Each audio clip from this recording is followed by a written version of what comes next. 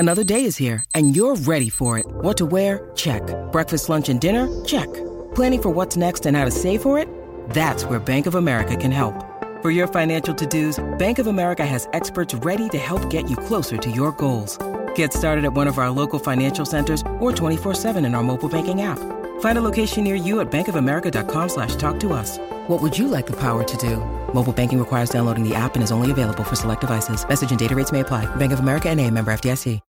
When you need mealtime inspiration, it's worth shopping Kroger, where you'll find over 30,000 mouth-watering choices that excite your inner foodie. And no matter what tasty choice you make, you'll enjoy our everyday low prices, plus extra ways to save, like digital coupons worth over $600 each week. You can also save up to $1 off per gallon at the pump with fuel points. More savings and more inspiring flavors make shopping Kroger worth it every time. Kroger, fresh for everyone. Fuel restrictions apply.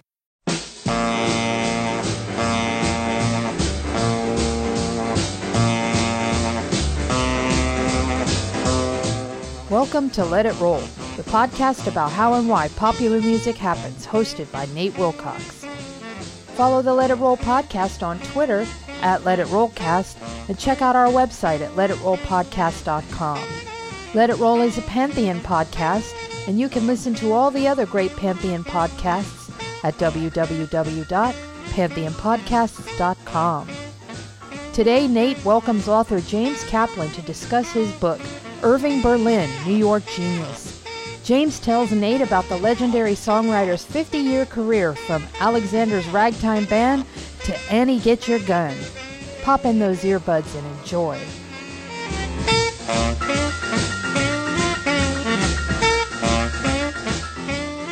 It's time to let it roll. I'm your host, Nate Wilcox, and today I'm joined by James Kaplan, author of Irving Berlin, New York Genius. James, welcome. Delighted to be here, Nate. Thanks for having me.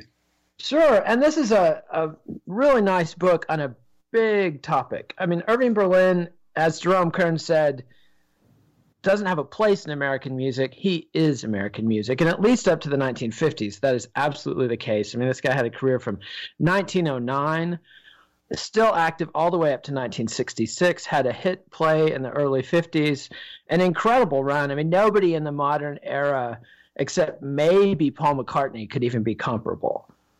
Yes, and I draw a lot of comparisons, actually, between Lennon, McCartney, and Irving Berlin. Very similar work ethics, very similar brilliance at constructing songs, and a lot of similarities in the way they constructed songs.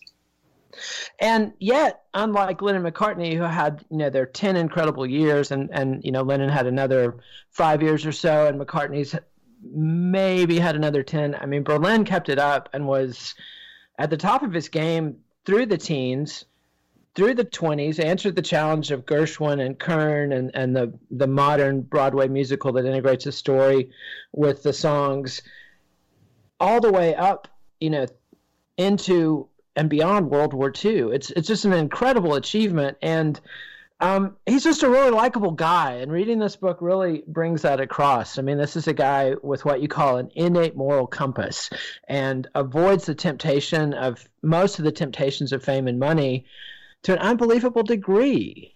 How do you explain that? That's true. But I would like to be very, very careful about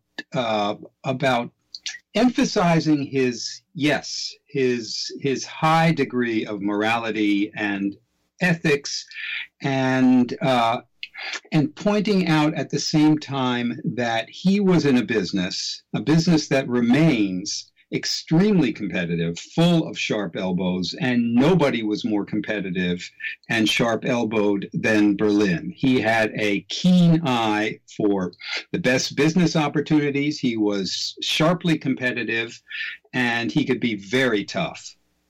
Absolutely, and as his, founds his own music company very early on in his career. I think he'd had maybe 2 or 3 hits by the time he founds his own company. And then as a founding member of ASCAP, the publishing union that, brought all the songwriters together and collected the royalties. And BMI comes along in the 40s to compete with it. But essentially, Irving Berlin co-founded Modern Music Publishing. Yes, he was really present at the creation of the American Songbook. And in your book, you talk about your own personal sort of discovery of Berlin, and it ties in with the New York theme, that you were working as an intern for the New Yorker. I might have gotten the title wrong, but you're in a junior capacity at the New Yorker. Well, I used to handle a now outmoded machine called a typewriter. I was an editorial typist at the New Yorker. And kids today don't know what they're missing with those IBM Selectric 3s. I tell you, yeah. But this was one song. The first song that you bring up in the book was one I hadn't been familiar with, which was a very early Irving Berlin song, and I hadn't realized he had recorded performances. But you found a record going back to 1909 of Irving Berlin singing a song called "Oh, How That German Could Love." What fascinated you about that recording? Well, the first thing that fascinated me about that recording was how unbelievably old it was. I didn't even know they made records in 1909. And then to hear this record that, despite the hisses and pops, inevitably, that came through in the reproduction process, and let us not forget that that when phonograph records were first made in the very early 1900s, there was no such thing as electronic microphone. These were made, singers sang or orchestras played through the bell of a gigantic speaking horn, a cone-like assembly that translated the vibrations of the voice or the music to a needle that etched the vibrations into a wax disc that was then converted into a shellac disc that could be played on this new-fangled instrument called a phonograph. So all of this process was necessary, and yet piercing through this process was the unbelievably light, witty, engaging voice of a kind of genius who was coming up with this very funny popular song, this very funny take on the silly ethnic songs of the early 1900s. The title itself gives you a hint. Oh, How That German Could Love. It was about a very curvy German lady who this singer was infatuated with, and it's such a beguiling performance. And in the book, you call it modernism on the hoof. Startling formal innovation smuggled into a seemingly banal idiom. Elaborate on that a little bit. What does that mean, modernism on the hoof? Here is this 21-year-old. He's 21 years old, and I ask you or any of the listeners to think of themselves at 21. I think of myself at 21 when I could just about tie my shoes. This is a guy who's 21 years old who is not only fully engaging with the art of songwriting, but he is making fun of it. He is both succeeding in it and satirizing it at the same time. And so, again, back in the very early 20th century, you had these waves upon waves of immigrants arriving in America at Ellis Island. And as a result of that, kind of in reaction to it and also paying homage to it, there was a great fad for ethnic songs written in the voices of German Americans, Italian Americans, Jewish Americans, African Americans, kind of making fun of these minorities, but celebrating them at the same time. And this was a song that was sort of done in an oompa style, with an oompa band playing in the background. But at the same time, Mel Brooks could have written this song. It is just hilarious. So it's Berlin not only writing an ethnic song, but having his way with it and showing how brilliant he promises to be. And let's hear a little bit of it. This is Irving Berlin singing "Oh, How That German Could Love."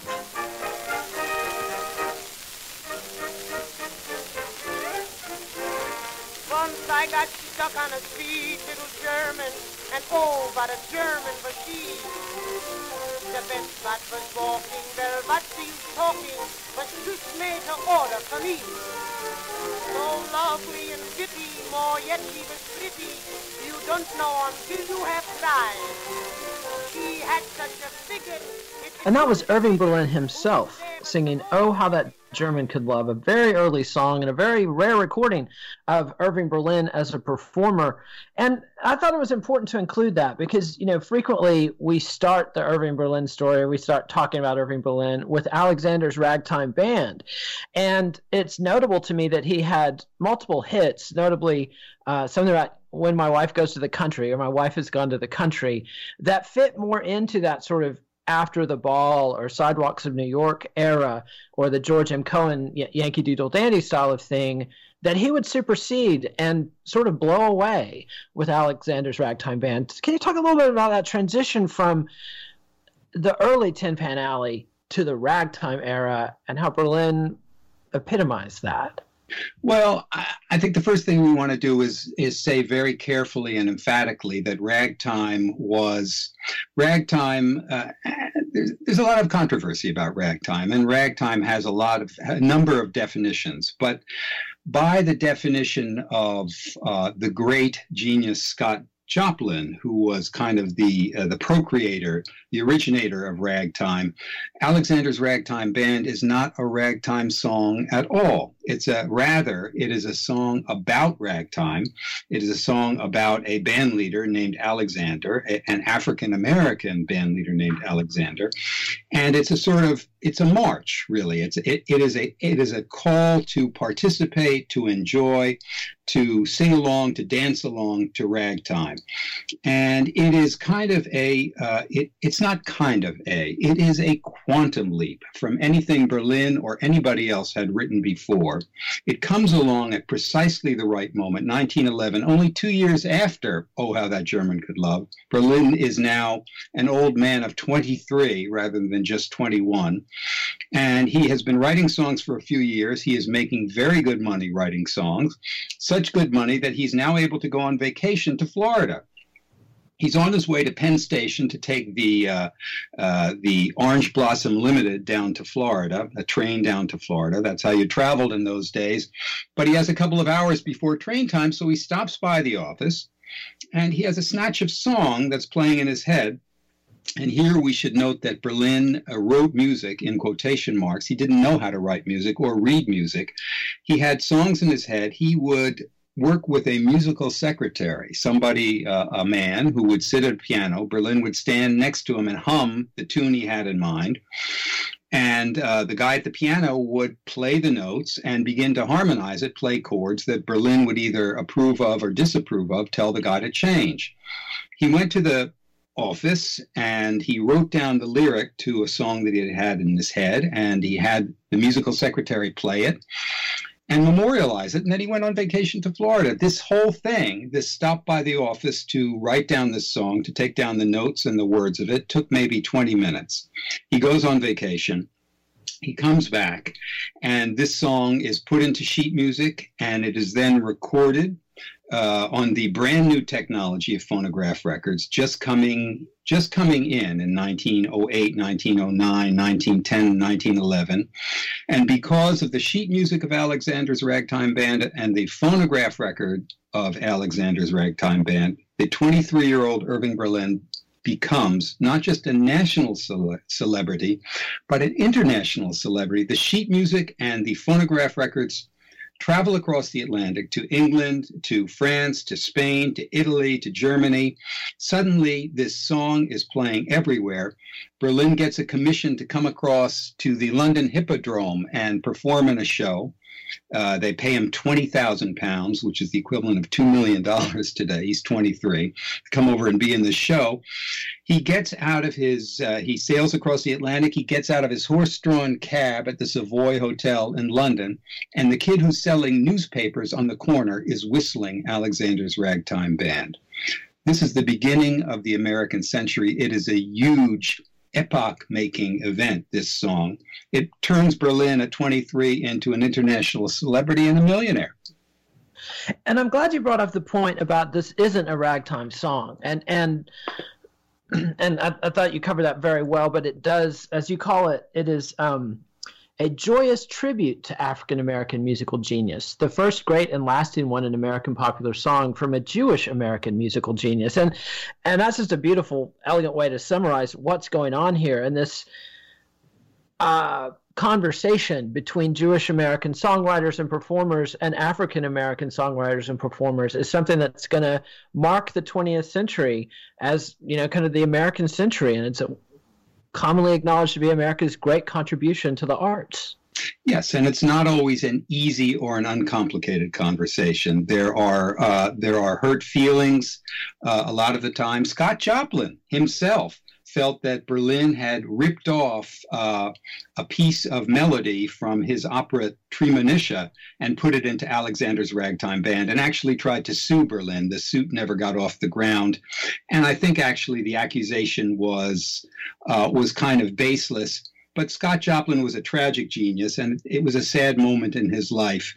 It was an ongoing conversation from the very early 1900s through the teens, into the 20s, 30s, 40s, 50s, and beyond, with rock and roll, blues, R&B, a lot of course, many great African-American innovators and a lot of Jewish American innovators involved. And this notion, Berlin being sued by Joplin, and the fact that he had to have a musical secretary to help him find the chords, which he heard in his head. He knew when it was right or wrong. He just didn't have the vocabulary to find the chord he was hearing. And he could only play the piano in F sharp. Like you said, he had a transposing piano. I think that in combination with these rumors, he was also hit with rumors that he had purchased the song from a little Negro boy, and that he, kept this. The way they put it then was a little colored boy. Yes. Yes, and so talk about that a little bit. I mean, because as a product of the rock era, I've learned about the great American songbook figures, retrospectively, and through going back from Frank Sinatra and Ella Fitzgerald and others. And, it's obvious that George Gershwin was this musical genius who could write operas and rhapsodies and contend with the European concert tradition on its own terms, and Richard Rodgers is clearly this melodic genius, and Jerome Kern and others. And Berlin always has this, I don't know, people sort of underestimate Berlin because, Alexander Walcott, his first biographer, called him a creative ignoramus. I mean, there's no book learning there. The guy wasn't a great conversationalist. He wasn't a musical master. And yet, if you look at his accomplishments, he could go toe-to-toe with any of those guys anytime. I mean, you can put Berlin's oeuvre up against Kern or Gershwin or Rodgers or Lennon and McCartney, anybody in the 20th century, at least, as a composer. Do you think he's overcome that sort of discrimination against him because he wasn't a trained musician and because he wasn't a well-educated man and a brilliant conversationalist? Well, he had a lot to overcome, and as I said before, he had a lot of competition to face up to. Again, the songwriting business was incredibly competitive, and a lot of the rumors about Berlin, I would say probably all the rumors about Berlin, hiring somebody, some kid to write his tunes or some black musician to write his tunes, were started by envious fellow songwriters who just weren't having the success, who didn't have the kind of flows out of your head in the middle of the night genius that Berlin had. Now, at the same time as I talk about that genius, we have to talk about Berlin's unbelievable work ethic. He tended to write through the night. He tended to start maybe 11 o'clock or 12 midnight, work through to 5 or 6 a.m. And he liked to say a couple of things. One thing he said was that that writing songs was easy. All he had to do was stare at the piano until drops of blood formed on his forehead. He labored so hard for simplicity in his songs. Simplicity was everything to him. The other thing he liked to say was that he wrote more bad songs than anybody. Berlin was a guy who published some 1,500 songs in his lifetime. And as he freely confessed throughout his career, a lot of them were dogs. But it takes a huge amount of work. Lennon and McCartney would attest to that, to come up with a really good song. And you have to turn out some crappy songs along the way, a lot of crappy songs, to come up with the cream that rises to the top. And let's go ahead and hear Alexander's Ragtime Band. This is a version by Bing Crosby and Al Jolson from the 1940s. So don't think this is what it sounded like in 1911.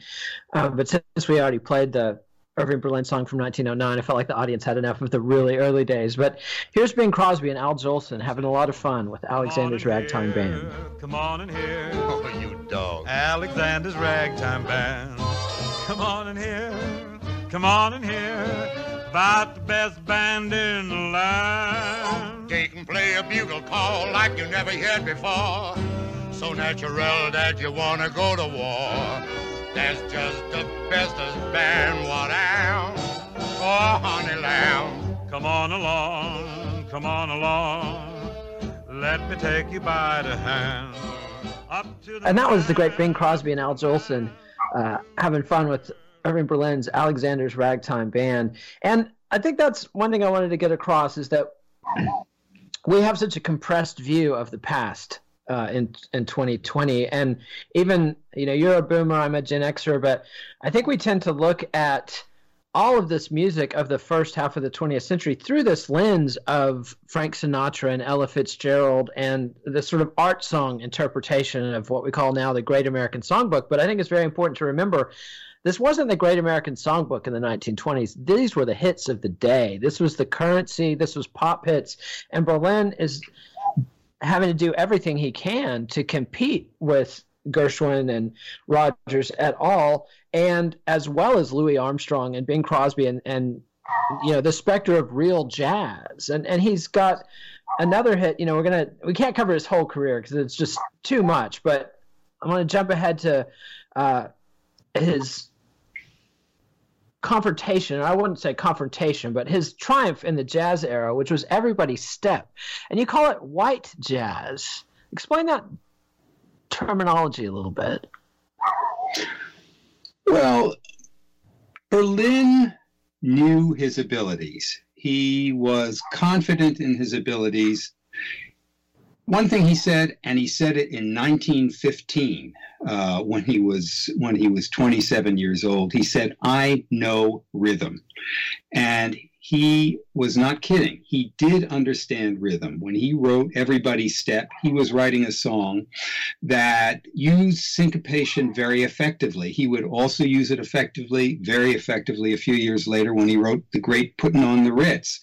If you listen to that song and then listen to it again, just listen to where the beats fall and where the emphases fall in that song, and you'll realize that Berlin really did know rhythm. But the song Everybody's Step, as it was performed in the show that it was performed in, and I think we also want to note that these songs of the Great American Songbook were written almost entirely, not as freestanding songs, but to a purpose, for either songs or movies, for shows, for musicals. Everybody's Step, as it was performed in the show by a vocal trio called the Brock Sisters, three young ladies from the South who sang in very tight harmony, and they were white, they were not black. It was charming. It was delightful. It remains delightful, but it didn't have exactly what you would call soul. I think soul took a while to arrive in Berlin's music. I think it really took until probably until 1933. With Berlin and Moss Hart's great review As Thousands Cheer, and the great Ethel Waters, an African-American who really made her debut, or her Broadway debut in that show, singing a song called Heat Wave. And she did it very sexily, very jazzily, and she did it the way it needed to be done. But there's a great difference between Everybody's Step by the Brock Sisters and Heat Wave by Ethel Waters. And he also wrote a song for Ethel Waters called Supper Time. Talk about that a little bit. I mean, that's probably the most socially conscious piece of Berlin's great songs. That's probably the most socially conscious and a self-conscious statement that he made. Yeah, well, this was a show. The review, As Thousands Cheers, was a genius idea by Moss Hart and Irving Berlin. It was a musical in the form of a newspaper. And so their great idea, so great, it's hard to believe nobody had thought of it before, was to mount a musical on a Broadway stage in the form of a newspaper. And it had this show, it had a society column, it had a gossip column, it had a sports column, sports page, it had the weather, everything that a newspaper had. And each of these sections of the newspaper, of the fictional newspaper, in the play As Thousands Cheer, had Berlin songs that were appropriate to that section. The second act and the crowd, it was the midst of the Depression, and the people who could afford a Broadway ticket were rich people. So that was an audience, a Broadway audience full of wealthy people enjoying this satirical, sometimes sharply satirical musical. Real names were used, feelings weren't spared, but it was all in the spirit of good fun. And this wealthy audience was enjoying the show, and then came the intermission, and then came Act Two. And Act Two began with a cheeky little skit about, it was slightly risque. It was about a young engaged couple on their wedding day. And the cheekiness of the skit was that they were waking up together, which was very daring, very risque back in 1933. Well, that skit finished up, and then a curtain descended. And on the curtain was printed a big black headline that said, "Unknown Negro lynched by frenzied mob." And the audience, if you've ever seen The Producers, the Mel Brooks movie, when the song "Springtime for Hitler" is sung and they show a shot of the audience sitting with their mouths open, the audience must have looked like that night as they were watching As Thousands Cheer, because this headline and then Ethel Waters' presentation of this great song that Berlin had written, like nothing he had ever written before, because it is sung by Ethel Waters in the person of a wife waiting for her husband to come home, but he's not going to come home because he's been lynched. It's a powerful song. It's a terrific song. It predated Billie Holiday's great Strange Fruit, another song about lynching, by 10 years. And it's just an amazing piece of history and an amazing leap forward in Berlin's career. And it was even a statement to have Ethel Waters in the play in the first place. Is that correct? That is correct. And 3 of her white co-stars, when the show was in tryouts out of town in Philadelphia, refused to take their bows with Ethel Waters for one reason, because she was black.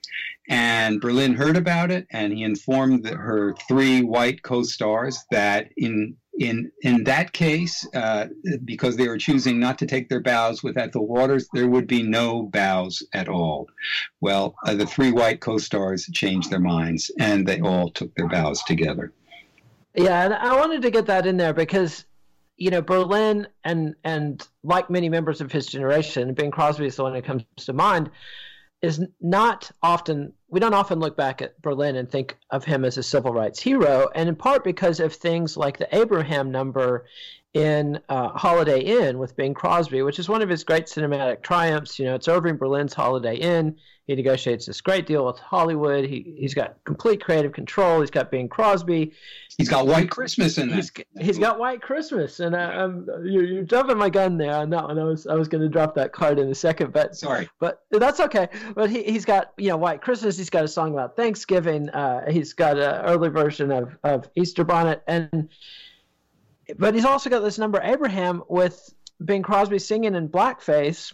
And a whole bunch of people singing in blackface, and Crosby, who, by the way, revered black musicians, was a great jazz singer himself at the beginning of his career. Revered black musicians, thought that the whole thing was just good fun, and Berlin thought the whole thing was just good fun. This was a different America. We have to take care not to see that America through the eyes of today's America, or if we do, we have to realize that it was a different place. And so this is not to forgive blackface, which is unforgivable, but it's to understand that in those times it was a tradition in which, by the way, to make things thoroughly complicated, black performers often participated themselves. Now, this is a whole complicated question, the question of black performers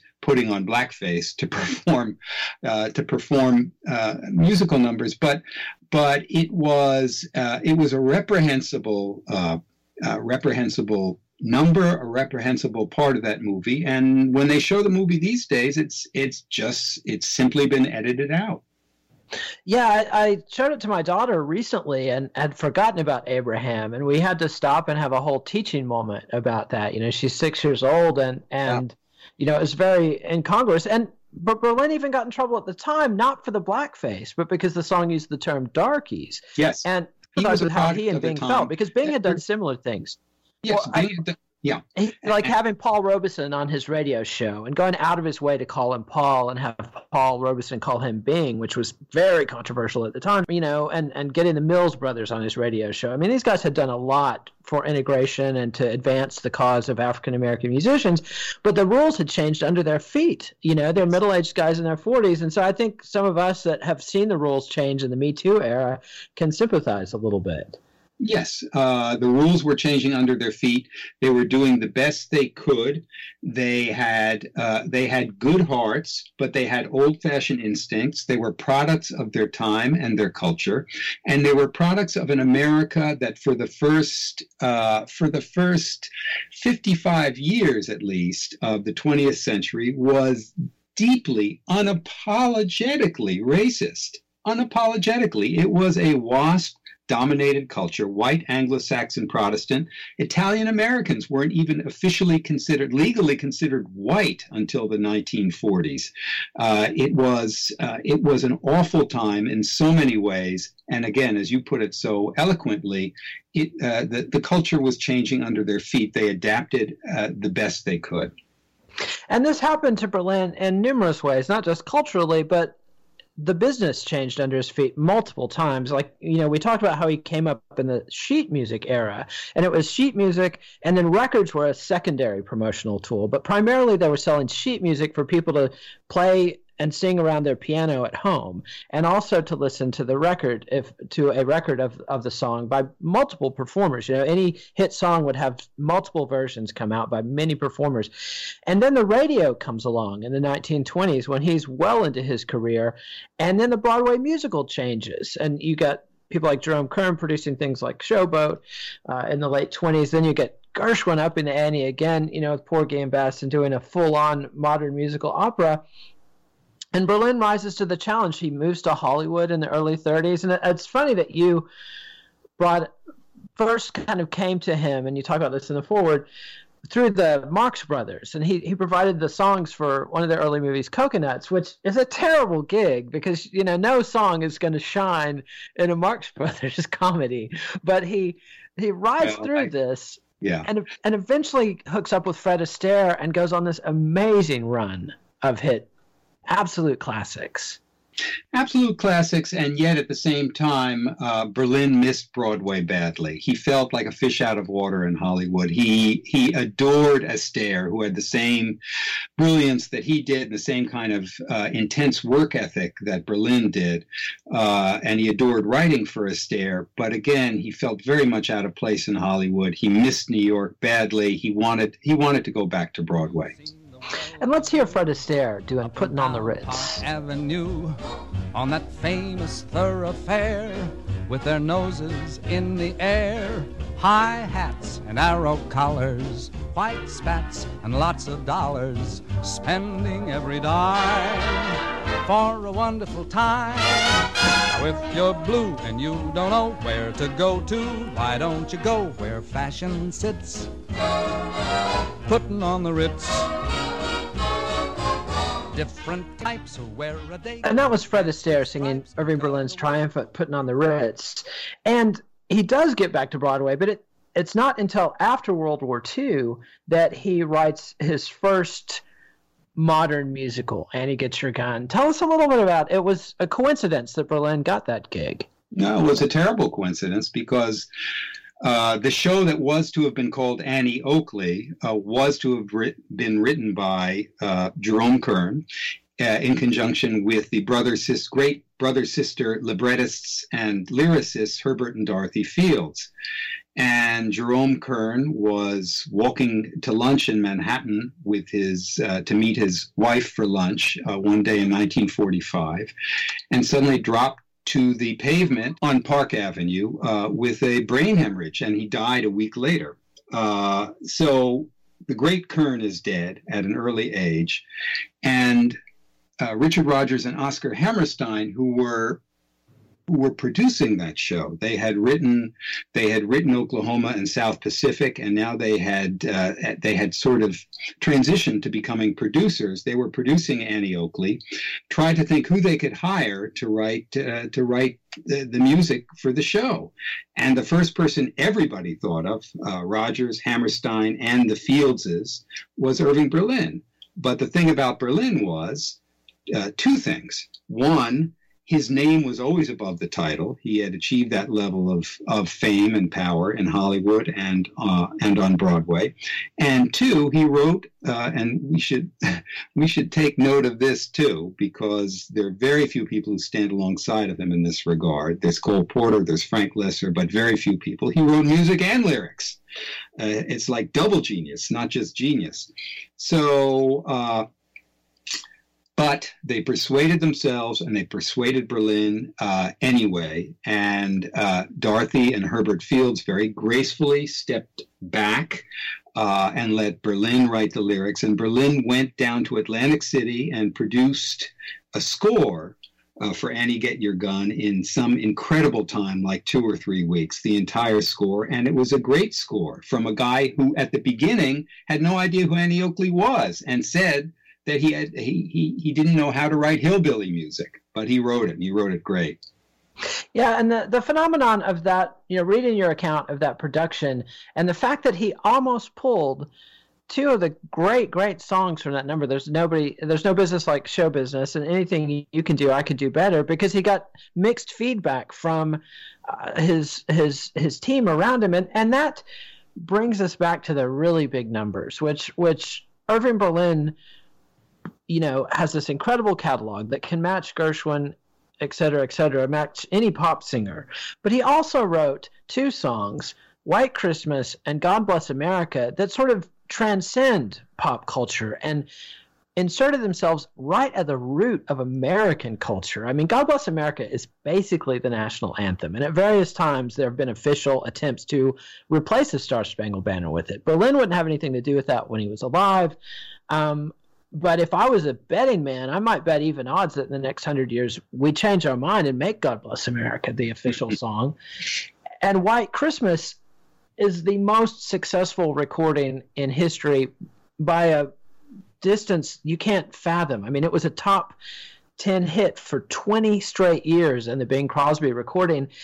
And what is the meaning of Irving Berlin, this Jewish immigrant who comes in and writes these absolutely integral American songs? And this was controversial. I mean, people like Charles Lindbergh and the America First movement, they were denouncing the idea that a Jew could write songs like this in America.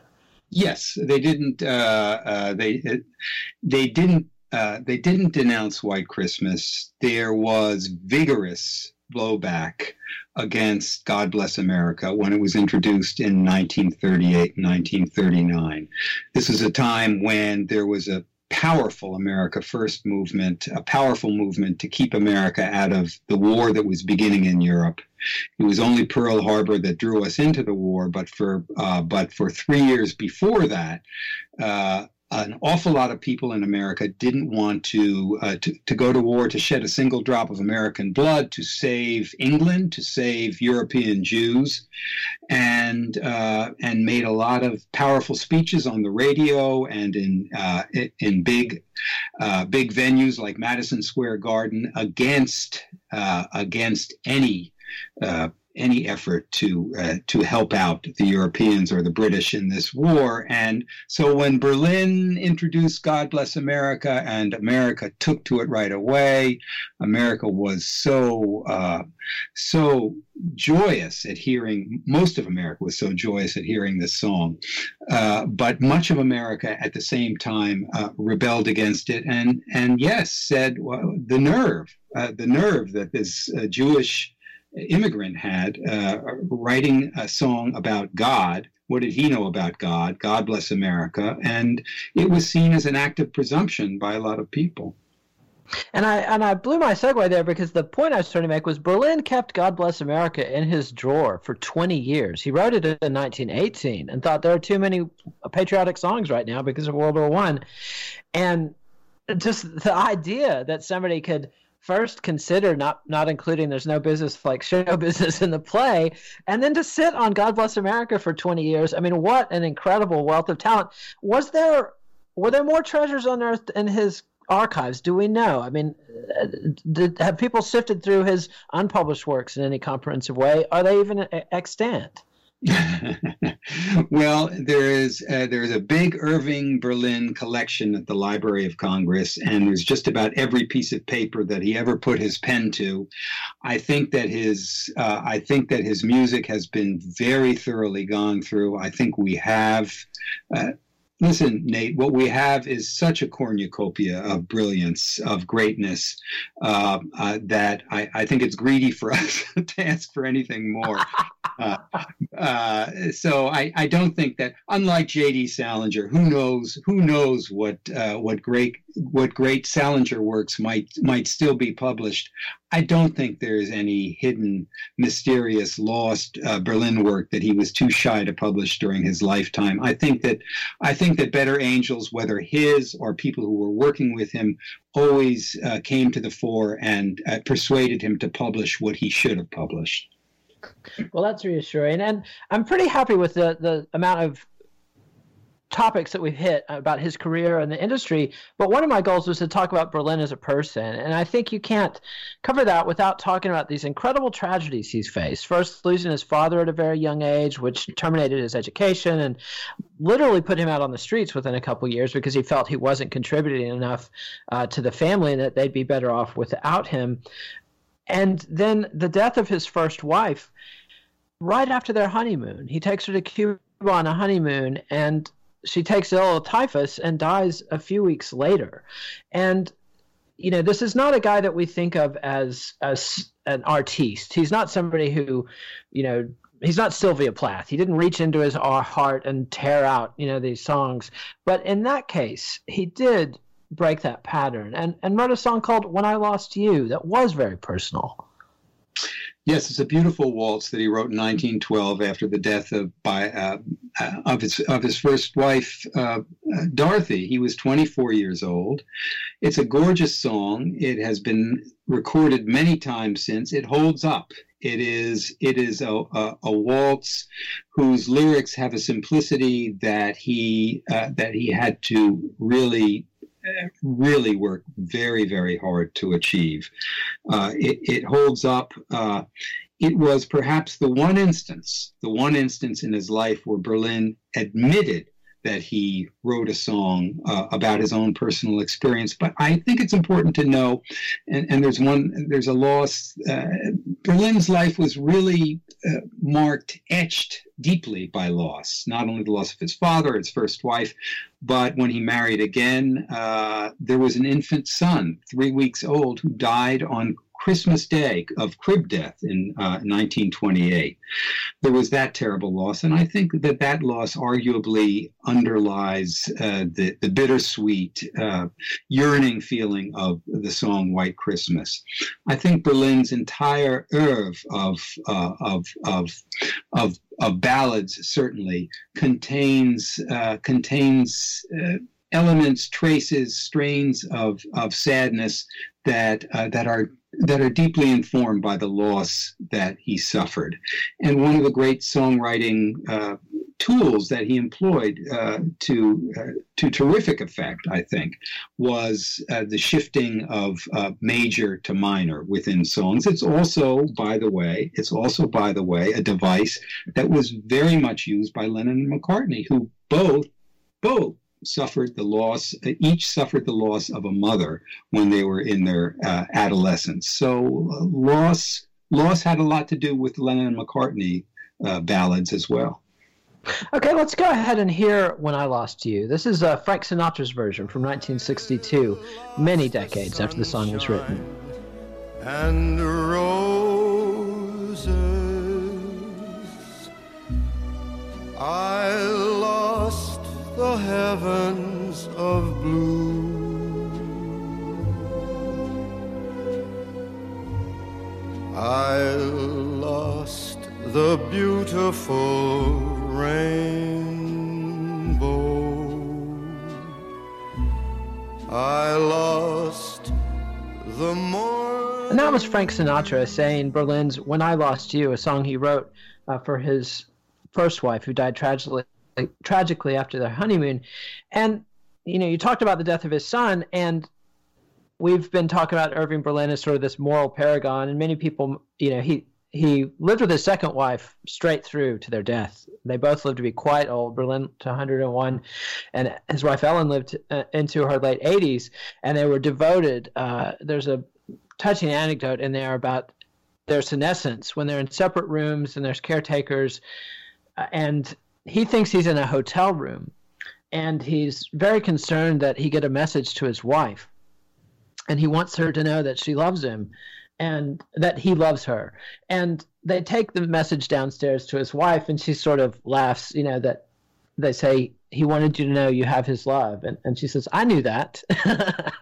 and that to me speaks of the confidence of a couple that had successfully raised 3 daughters together, that had lived together for decades. As you said, his mistress was music, but in the 1920s, it was very controversial for a Tin Pan Alley songwriter, a Jewish immigrant, to court the daughter of one of the titans of American industry, Clarence Mackey of a major telegraph company.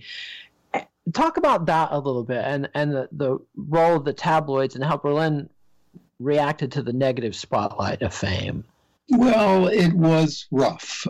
They were... as you say, they were a mismatched couple. Berlin was a 35-year-old widower. She was a Jew, and she was a 21-year-old Catholic socialite who wrote amusing pieces for The New Yorker, which was a brand new magazine then. And her father, Clarence Mackey, was not so much a tycoon. His father was a tycoon. He was an heir to a huge fortune, the Comstock Silverlode fortune. A Catholic, and deeply disapproved of this match, and in fact disinherited his daughter when she married Berlin. And this story was just catnip to the newspapers of the day. This was way before TV or the internet. They were the Access Hollywood couple of the day. The newspapers could not get enough of this story about the Catholic socialite, the much older Jewish songwriter, the disapproving father, the disinheriting. The whole thing was drama that played out for month after month and year after year. And it got to the point where Irving and Ellen just couldn't stand the spotlight anymore. There was one moment when Ellen really snapped at a bunch of reporters, and one of whom had the temerity to ask if she was pregnant, her first pregnancy, and she swore at him like a sailor, this very polite young lady. So it was hard on them, but listen, with fame and comes the wages of fame, and these were the wages that came along with their marrying, and they were indeed a happy and long married couple, 63 years in all, and loved each other very deeply. And even reconciled with her father, who gallantly, I was watching a documentary about Berlin prepping for this, and it just broke me down when they told the story of that Christmas Day when they found Irving Berlin Jr. dead in his crib, and Clarence Mackey shows up at the door a few hours later and reclaimed his daughter and forgave her.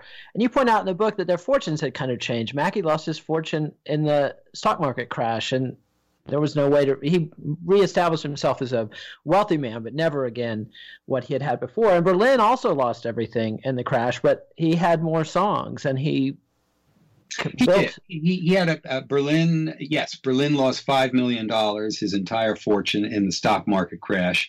$5 million being the equivalent of at least 50 million today, if not more. But Berlin had something else. First of all, he had a wealthy young wife who, despite the fact that she had been disinherited, had an untouchable by her father trust fund that was a source of income. And Berlin also, Berlin was a money engine. He had a money engine. He wrote these songs that continued to generate royalties. For his wedding gift to his young wife, he gave her then and for all posterity the royalties to the great song Always. So they made out just fine. And yes, there was a kind of reconciliation between Berlin and his father-in-law. I don't think they ever truly reconciled. They were too far apart for that. But they at least became cordial with each other. Yeah, and more importantly, she was able to reestablish a relationship with her father. And talking about Berlin bouncing back from the Depression, there was a quote you have in here from him that he had this worry throughout his career that someday I'm going to reach for it and it won't be there. It meaning his inspiration. And eventually, even after this incredibly long career from 1909 to Call Me Madam in the early 50s, he's scoring hits. But eventually there does come a time when he reaches for it and it's not there. I think it's important to note, too, that Berlin, especially in the wake of World War II, he wrote an all-army show called This Is the Army that played on Broadway very successfully. All the receipts were donated to the Army Emergency Relief Fund, every penny. He then toured this show with an all-army cast across the country. A movie was made of it, and then he took the cast over to England, to Great Britain, and to Europe in the midst of World War II, and often close to the front lines within the sounds of guns firing and bombs dropping, performed this show to entertain the troops throughout Italy in 1944 and then the South Pacific in 1944 and 1945. Sometimes at extreme personal danger. This experience in World War II was very intense, very involving, very physically draining to a guy who was getting close to 60 years old. And he was exhausted at the end of the war and suffered a kind of PTSD and fell into a clinical depression. And for 5 years in the early and mid 1950s was hospitalized with depression. So and then there came a show after that. He came out of his depression. Nobody knows exactly why or how. In the late 50s or early 60s, he wrote a final musical, Mr. President, in 1962. That was a gigantic flop. So he was reaching for it. It was no longer there. But the age had changed. The time had changed. He had changed. He was an old man, and the 60s were in, and the music business had completely metamorphosed. And he goes on, to live another several decades, basically as a complete recluse, and allows them to have a 100th birthday party that he doesn't attend, but is a big, fitting show business extravaganza with many performances. And you singled out Madeline Kahn's tawdry take on one of his numbers for special notice. Yes, you'd be surprised. It is a wonderful performance of a wonderfully dirty song without a single dirty word.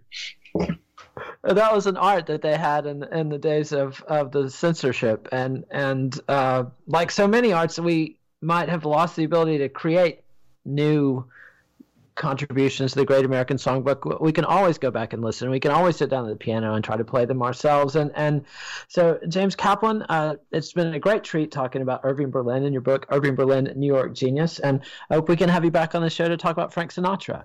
I'd love to, Nate. It's a great pleasure speaking with you.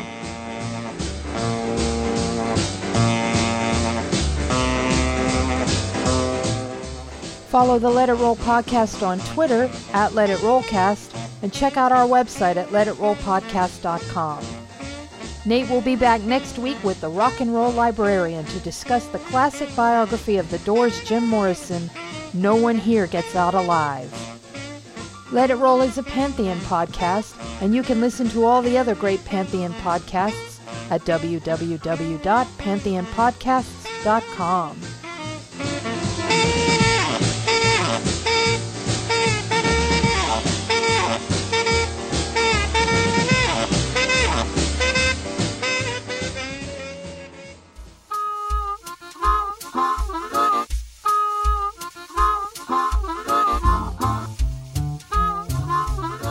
Irving Berlin, New York Genius is published by Yale University Press. Please support our show by ordering via the Amazon referral link on our website, letitrollpodcast.com.